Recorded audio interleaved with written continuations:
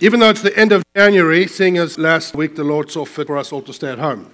So we're having Vision Part 2, just vision for the year and vision, just something of God's put in our heart, and yet it's the end of January. So our vision for the church has always been encounter, equip, and engage. But this year, and I'm not going to be able to recap everything I did 2 weeks ago for the sake of time, but this year we really feel it's a year for encounter and building a church empowered to engage our city. It's a year to look out. It's a year to see what God wants to do. It's a year to pick up the stewardship and the call of the Great Commission. And there's an interesting perspective that the world right now has on the church. And we spoke a bit about that. We were just honest and real. How does the world see the church? And because it's different to how the world saw the church in the book of Acts. And so I said this last time, I believe with all my heart that the church global, capital C, needs to rediscover its call, which is the Great Commission. And unfortunately, we treat it like a business where we leave it to the professionals, we leave it to the pastor. Actually, the Bible says the work of the ministry is to be done by the saints. We're here to just equip you to do the Great Commission. And the church, which is people, the ecclesia, the called out ones, have to snatch up that call again.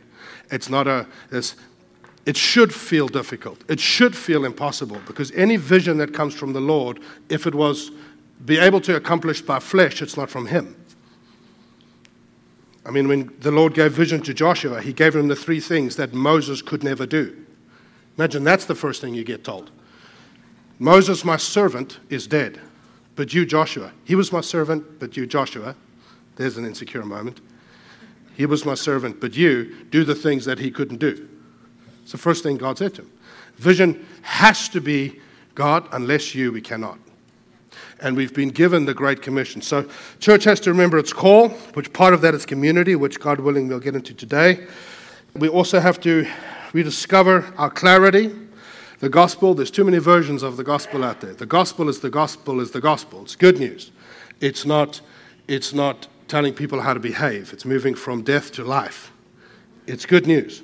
And then our catalysts, a catalyst chemically is something that you add to something else. It itself does not change, but it changes whatever it touches.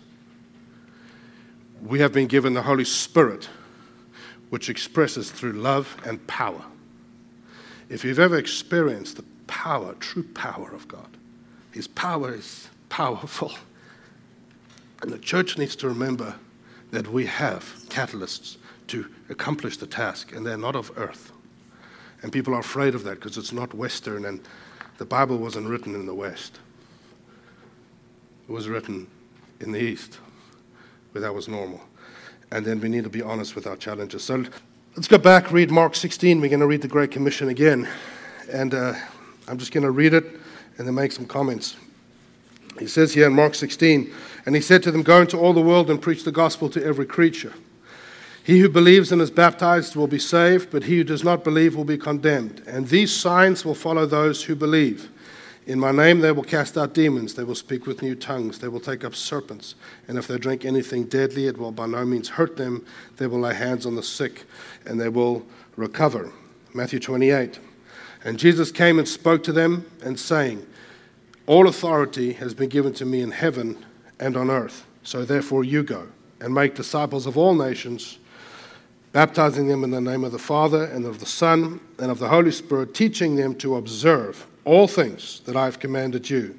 And lo, I am with you always, even to the end of the age. I don't think we can understand what it was like for a Jewish person to hear all authority in heaven is mine. They understood heaven, God's abode, Yahweh, Jehovah. And here's someone, Christ. And He says, all authority in heaven has been given unto me. For a Jewish person who grew up worshiping Jehovah, I don't think we can understand what that meant for them. How is that possible? Jesus. And yet it is true. He was before all things. In Him all things consist. He is the image of the invisible God. So there's something that meant to them that we don't understand. Okay, He's in charge. No, friends. Even in heaven, all authority. Christ. And then we went over this last time as well, teaching them to observe. There's different words for observe in the Greek. Some of your translations will say teach them to obey. It's observe with a change of action. It's like we would say we observe July 4th. We observe whatever. And so on that day, we change our functions and our duties. Everything shifts on that day because we're observing something different to what we have been involved in. Jesus said, you are going to call people, yes, to salvation, but you're going to call them and teach them a lifestyle. You're going to teach them a whole new way of living that they've never before understood, experienced, seen, ever. It's not just a decision. It's not. You cannot just add Christ to your life. Because salvation comes saying that He's Lord, not Savior. You believe in your heart, confess with your mouth that Jesus is Lord. Then He saves. It's not just an added ingredient. He takes over. It's a lifestyle. Teach them to observe, to live in a way that they've never lived before. It'll affect everything. So, first point, Jesus changed everything. Jesus came in grace and in truth. Why does it say that? And I won't get into that now, but very simply, He came in grace and truth. The truth of what was the actual issue. What was the actual issue, in which I'll explain now.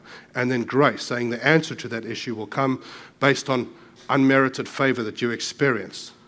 Based on my merit, not yours. The answer will come by grace. He brought both. Because to them, we have to understand that sin, in the Old Testament, to sin, and please don't hear what I'm not saying because I don't have time to clarify, was mostly seen as disobedience to the law, all the statutes and ordinances of God. That's what they understood. What's funny, though, and what's strange, is that the Bible says the following things about the law. The law stirs up sin. The law was given to make sin increase. The Bible says that. It's a crazy verse. By the law is knowledge of sin. You cannot sin if you don't know what the law is. So naturally, because of those things, and they're fascinating verses, but because of those things, they became what the Bible calls in Hebrews 10, sin conscious. Meaning, I wake up with what I must not do. I don't wake up free. I wake up with, I must not sin, I must not sin, I must not sin. Sadly, many Christians still wake up like that. I wake up so aware of what I mustn't do, this lists of do's and don'ts and all the different laws, and so I focused on that. I don't wake up to be free and love and serve and worship Him. I wake up to, I must not do these things. That's it consumed them. And so Jesus comes along and says, listen, it's not really about that. It's much more than that. The issue is not really obedience to the law. Yes, I will fulfill the law, but the issue is your nature. There's something that you're born with called a sin nature. And He says, that's the issue. And He says, I've come now to put an axe to the root, not to just give you a Band-Aid, which was the law was that. I've now to put an axe to the root and change you from the inside out, which the law could never do. And make you right with God in grace, not on your merit, but I'll do it for you. That's exactly what happened. And they began to realize that sinning is not so much about a list of do's and don'ts. Sinning, please hear this, is simply an expression of the old nature. To sinning is an expression of the nature you were born with. Just as the life of the Spirit or the fruits of the Spirit is the expression of the new nature. That's all it is. The fruits of the flesh and the fruit of the Spirit. The fruit of the Spirit is just the expression of the new nature inside of you. And we have to understand there's so many guilty Christians walking around, I'm so bad, I'm so bad. No, it's like that. We have to understand the Bible was written to the new nature. The Bible was written to the new man inside. So when it says, don't do this, don't do this, don't do this, don't do this, it's not saying you're terrible, it's awful, you mustn't. It's saying when you do these things, you're not being consistent with who I'm making you, with who you've now become. It's written to the new nature. Remember who you are. So Jesus came and said, listen, it's not about that. Yes, that obedience to the law. Well, what is it? I've come to change you. And so your natural expression will be according to the Spirit, not according to the old nature. Very important. And that's why, you know the phrase, if it walks like a duck, if it talks like a duck, it must be a duck. No. It has to be born a duck to be a duck. It's just a fact. Yeah, boom. All right. Has to be born a duck. Why? Because you can get Christians, you can get people, let me say, that walk like a Christian, talk like a Christian. Doesn't mean they're Christian. You have to be born again. Because the old nature came how? By birth. So the new nature comes by birth. You must be born again. The new birth. It's not about how you are. And the sad thing is I see Christians that are definitely saved that are on an outward expression way worse than a person who's definitely not. But inside has changed. We need our clarity back. We need it back. We need what is the gospel. We desperately need our clarity back. Go into the world and preach the gospel to every creature. And I put a little diagram, which when I converted it, it changed. But it just means when he says, go into the world and preach the gospel to every creature, he's saying take every creature, make them a new creature. From that to that. That's what it means. So, the person who had great clarity on this was Paul. With what lens, can you turn to Romans 1, please? With what lens did Paul approach the gospel? I'm going to run through this pretty quick. But it's important because it has to do with how we as a church are looking at the year. With what lens did Paul approach the gospel? I was praying a little while ago, and I was actually praying through just the I ams of Christ. I am the bread of heaven, I am this, I am that. You know, the 7 I ams of Jesus. He said 7 different things. I am this. And as I'm praying through the I ams, the Lord spoke so clearly to my heart. He said, what about the I ams of Paul? Never thought about that. Never even heard anyone preach on that. And I began to do some research and study. There's a whole long list of them, and they're incredible because he was a man, in a sense, just like us.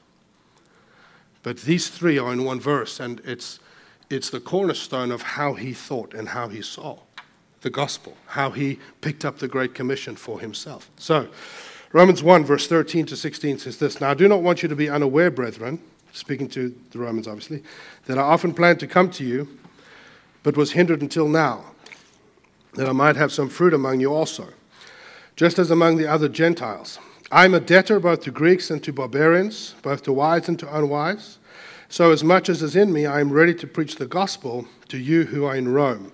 For I am not ashamed of the gospel of Christ, for it is the power of God to salvation for everyone who believes, first for the Jew and then for the Gentile.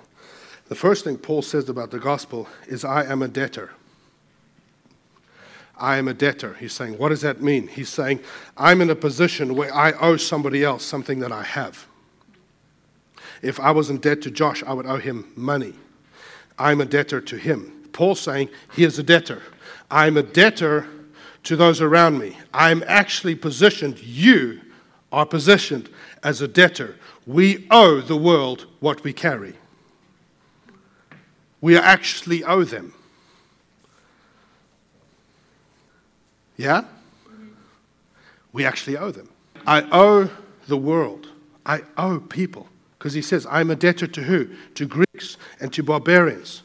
Wise and unwise. Greeks is just in a sense, Gentiles. That's what he meant. That's all people. And barbarians are those who were not speaking Greek. That's what he meant. But it also means they were wild and rude and harsh. It actually says this. One whose speech is rude and rough and brutal. And he says, I'm a debtor to those around me that look nothing like me. I actually owe them. I owe them. They don't owe me. How has Christianity changed? Where they have to change and behave and do these things so that they can come into church. Friends, that is not the gospel. We are in debtors. We are in debt, in a sense, to them. We carry a new nature and we carry a person. And we owe that to them. We actually owe. Peter said in Acts 3, what I have, I give. What I have, I give. When Jesus sent out in Matthew 10, it came in the context of sending out people. When he sent them out, he said, freely you have received, freely give. Because everything that comes from the Father is a gift. It's received. Paul said, it's not just what I have, I give. Paul says, what I have, I owe. I'm a debtor. I actually owe. It's a crazy verse. That was his approach to the gospel. Colossians 3, it says this, do not lie to one another, since you have put off the old man with his deeds. There's the old man, the new man. And have put on the new man who is renewed in knowledge according to the image of him who created him. That's a weird verse. What does that mean? You've put off the old man with his deeds and have put on the new man who is renewed in knowledge. Who's renewed in knowledge? The new man, okay? renewed in knowledge according to the image of him who created him, the new man. You see that? Very simple. Okay, then what does it say about the new man? Where, in a sense, in the new man, there is neither Greek nor Jew, nor slave nor free, or circumcised, uncircumcised, barbarian, Scythian, slave or free, but Christ is all and in all. Meaning what? When we are positioned to think with the mind of Christ, when we understand the gospel, friends, the political sphere, the marketplace, the marches, and don't be offended, and if you are, that's fine, but the marches, the protests, the picketing, the blogging, the posting, friends, it won't change anything. They don't need that. They need born again. They need new nature. The new nature doesn't see race and creed and color and culture, and it doesn't see any of that. It sees none of that. That's what it says. Doesn't see it. Doesn't exist in the new nature. I don't see any of that. I don't care if you look like, don't look like, believe different things. I don't care where you come from. If you're a barbarian, it even says Scythian, which is the worst type of barbarian, it says. This is what it says in the Greek, the worst type of barbarian. It doesn't matter of your past, your history. People should walk in there with tattoos, so many tattoos that they scare children, and sit next to you, and it's good. It's not about where they come from. And that's who Paul says we're in debt to. We are debtors, friends, not to those like us. To those we don't understand, to those whose culture is different, to those who anger us, to those who we owe them. They do not owe us because they don't carry what we carry. When they well, if I said that, they'd get mad. Of course, because they're still operating by the old nature. You cannot expect them not to. That would be weird. They need what you carry. I think I'll leave that there. What else did he say? I'm going to go through these quick. I am ready. Is it hot in here? Never. It's always just me. Okay. Everyone's like, no, it is not. It is not. It is not. The poor office staff, they freeze. They literally sit with blankets. It's terrible. He says, I am ready. You know that scripture that says, the spirit indeed is willing, but the flesh is weak. You know the scripture? You know that word willing? It's the only other time in all of the New Testament that word, same word, ready, when Paul says, I am ready to preach the gospel, it's the only other time it's used. What does it actually mean when he says, I'm ready to preach the gospel to those at Rome? He's saying, I have decided that I'm a debtor, and because I've decided that, I have to be ready, or I have to be willing. And when I'm willing, that makes me ready. That's actually what he means. I am willing. Whether I don't feel ready, you are ready. Amen. You are. It's not about how you feel. We've heard it say, if I had friends that treated me like my feelings, I would never be their friend. And if they lied to me as much as my feelings. You are ready. You owe them. You are debtors to them, and you are ready. When you make the decision that you're willing, you'll become ready fast. Because it changes your perspective and your lens. And as I said last time, it's not about bringing them, going and speaking, and everyone gets saved. No, you're ready with what? 2 handfuls of seeds. That's it. You sow. That's it. In 2014, I was looking through my notes on my iPhone, just trying to erase them because I have so many. I get a thought of scripture, and then I've got all these things that make no sense years later. So I'm erasing them. And in 2014, and as I read it, I started to weep. It was just before I took over the church. And I realized that God put this in my heart then, but we've been through 4 years of crazy transitions. And the note was, how do you win a city? How do you win a city? Friends, we have 2 handfuls of seeds that we have been given to sow. The power is in the seed. It's in the gospel. And then Paul says, I'm not ashamed. I could go into that. And that scripture has been used to make people feel terrible. There is a massive issue with Christians like, oh, I'm fearful, I'm ashamed. I'm so glad that Jesus just made sure that he did a personality profile, Myers-Briggs tests before he sent them out. Because he wouldn't dare send out, if they weren't, You know the word when it says Matthew sent them out into the city? Jesus sent them out into the city, Matthew 10. You know the word that it uses says when he sent them? It uses a different word than all the other times that it talks about being sent out. Apostolos, the sent ones. It uses the word to ekbalo. And that is always used for the casting out of demons. He says, I cast them out into the city. I ekbaloed them. Go. And you'll discover that you can do it. You'll discover it in the journey. I am not ashamed for the gospel of the gospel, for it is the power. The power is in the seed. The thing that made Paul not ashamed was another I am, which we won't get into. I am crucified. I am crucified with Christ. Therefore it is no longer I who live, but Christ liveth in me. Friends, when you love Jesus, I'm not saying people don't, but there's a divine perspective shift that needs to come in the modern day church.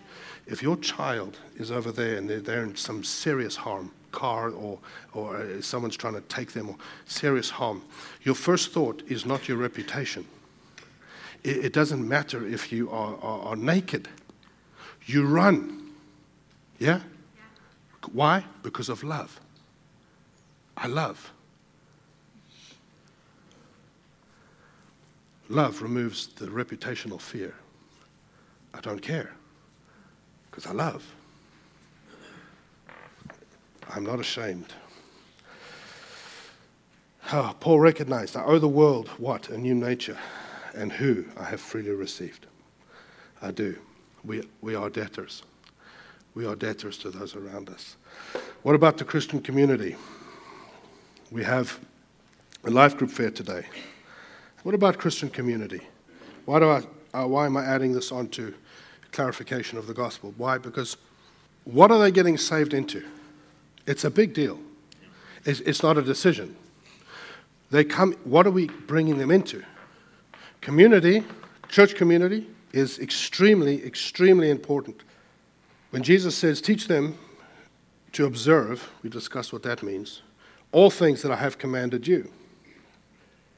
He's saying, you're going to teach them a new way of living that has never yet been seen. Why? Because there's never yet been a group of people that have a nature like you now have. Hello? You're going to teach them a way of living in a community that has never yet been seen. And that's what we see in the book of Acts. They were with one accord. The possibility of what a Christian community can be, I don't think we've seen it, maybe 5 or 6 times in history. What does Christ mean? What can a Christian community become like? Actually, biblical Christian community. People say, well, you're unrealistic. No, it's the Bible. I actually, with all my heart, this is I love community. I love fun and barbecues and sitting around fires, and I just love it. And children, but it's funny. You get people together for a little bit of time, interesting things will happen. When you get a group of people that are understanding that we're a Christian community with a new nature, whole different community, whole different world.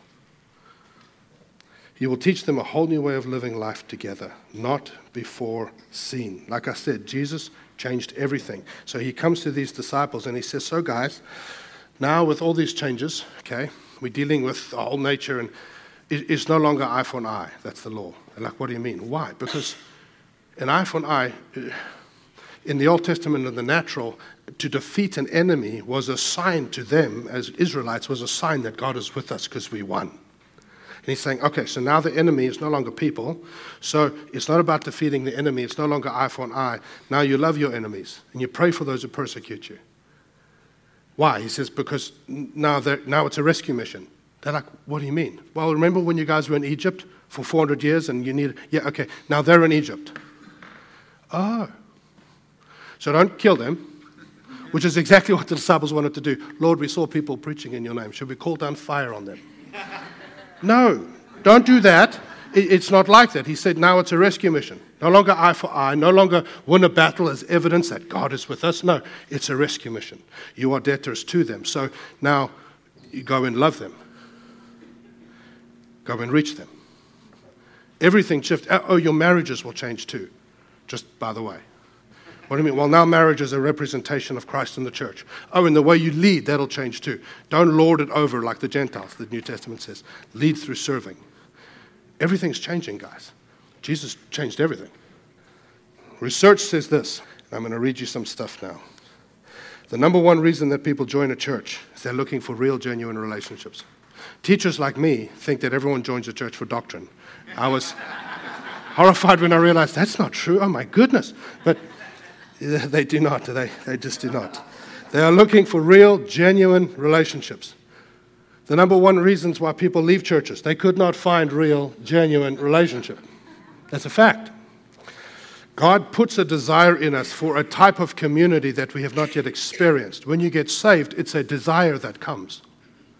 If it does not, or if it's, I don't want that, you've either been hurt out of it, taught out of it. That's the truth. It's in you, this desire for fellowship. They devoted themselves, Acts 2, to fellowship. At a whole different level than they experienced in the world. Because people are not operating by self. That's the old nature. They're operating by love. Everything changes. I'm going to read you some stats quick. This comes from the Designs for Health, Research and Education Foundation. Some of these studies had a 19-year follow-up, or they're in a 19-year follow-up now. The following percentages that I'm going to read to you are all people in the United States that are being reported as being in extreme isolation or extremely lonely. 35% of all U.S. adults over the age of 45 reported as being in extreme isolation or extremely lonely. 80% of those under 18, 80% in the United States right now. 40% for those over 65. Now, studies have shown that isolation and loneliness has been proven to be linked to the following physical conditions. Cardiovascular health, 29, so 30% of increase in the risk of coronary heart disease from loneliness and isolation. I have a doctor here. Maybe I can go find out if that's true, but that's what the studies are saying. 30% increase in coronary heart disease. Substantial effects on glucose regulation, metabolism, inflammation control, reproductive and endocrine systems. Almost half of all incidences of psychological health challenges are related to being in isolation or lonely, specifically anxiety. I cannot tell you, if I had to, I lay hands when I pray on people, if they allow me. I've laid hands probably on thousands of people and seen God do marvelous things and sometimes nothing, and then you grow in humility, and so you grow. It's wonderful. But you lay hands on people. You know, if I had to say out of all the time since I've come to the United States to lay hand on people, if I'd say what was the highest thing that they ask for is anxiety. In Africa, I never got asked that question, not one time. Not one time. It's different cultural issues. Well, 3,000 years ago, by the Holy Spirit, Solomon wrote this: anxiety in the heart of a man will cause depression. What's it, Proverbs 18? No, Proverbs 12. Anxiety in the heart of man causes depression, but a good word makes it glad. In order for there to be a good word, there has to be another person. It's not self-talk. There has to be someone else. Causes depression. What's the point? Look at our nation today. Anxiety, one of the biggest issues. Depression, one of the biggest issues. I think they had like 7 suicides or something in a school in Percival, like in 1 year last year. It's crazy. Depression levels off the... I believe with all my heart, I'm not unrealistic. Biblically, I believe that a true biblical community is the answer. Yes, they need the change of nature, but what do they get saved into? What do they come into? Proverbs 18:1, a man who isolates himself seeks his own desire. He rages against wise judgment.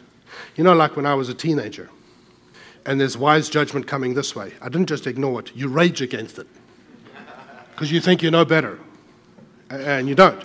And a person who isolates himself seeks his own desire. What does 1 Corinthians 13 say? Love does not seek its own desire.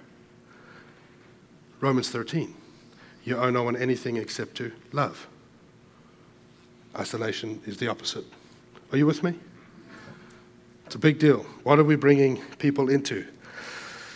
Now, out of all the 59 one another's, There's many one another's that love one another, bear with one another, agree with one another, carry one another's burdens, and so forth. One another's. There's actually more than 59, but there's 3, and then we'll be done, that have a specific description, let me say, attached.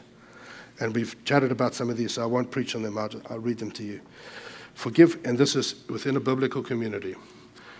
These 3 are, for me, completely different. Forgive one another as Christ forgave you. That's the description attached. Now we spend half of December talking about that. Forgive one another, even with a new nature that will be required. So forgive one another as Christ forgave you. Accept one another, just then as Christ accepted you. That's an incredible statement. Let me say this, and I need to be clear, without apology, that is not talking about tolerance. The world has this thing now, tolerance. And it makes me sick, I'm just being honest. Why? Because they're not saying tolerance. They're actually saying, what I'm requiring of you is I'm requiring of you to celebrate everything that I am, and if you don't, then I'm mad. Even if it's exactly opposite to you. You have to celebrate it, otherwise we can't. That's actually not love. We can love them. The last thing I want is to be tolerated.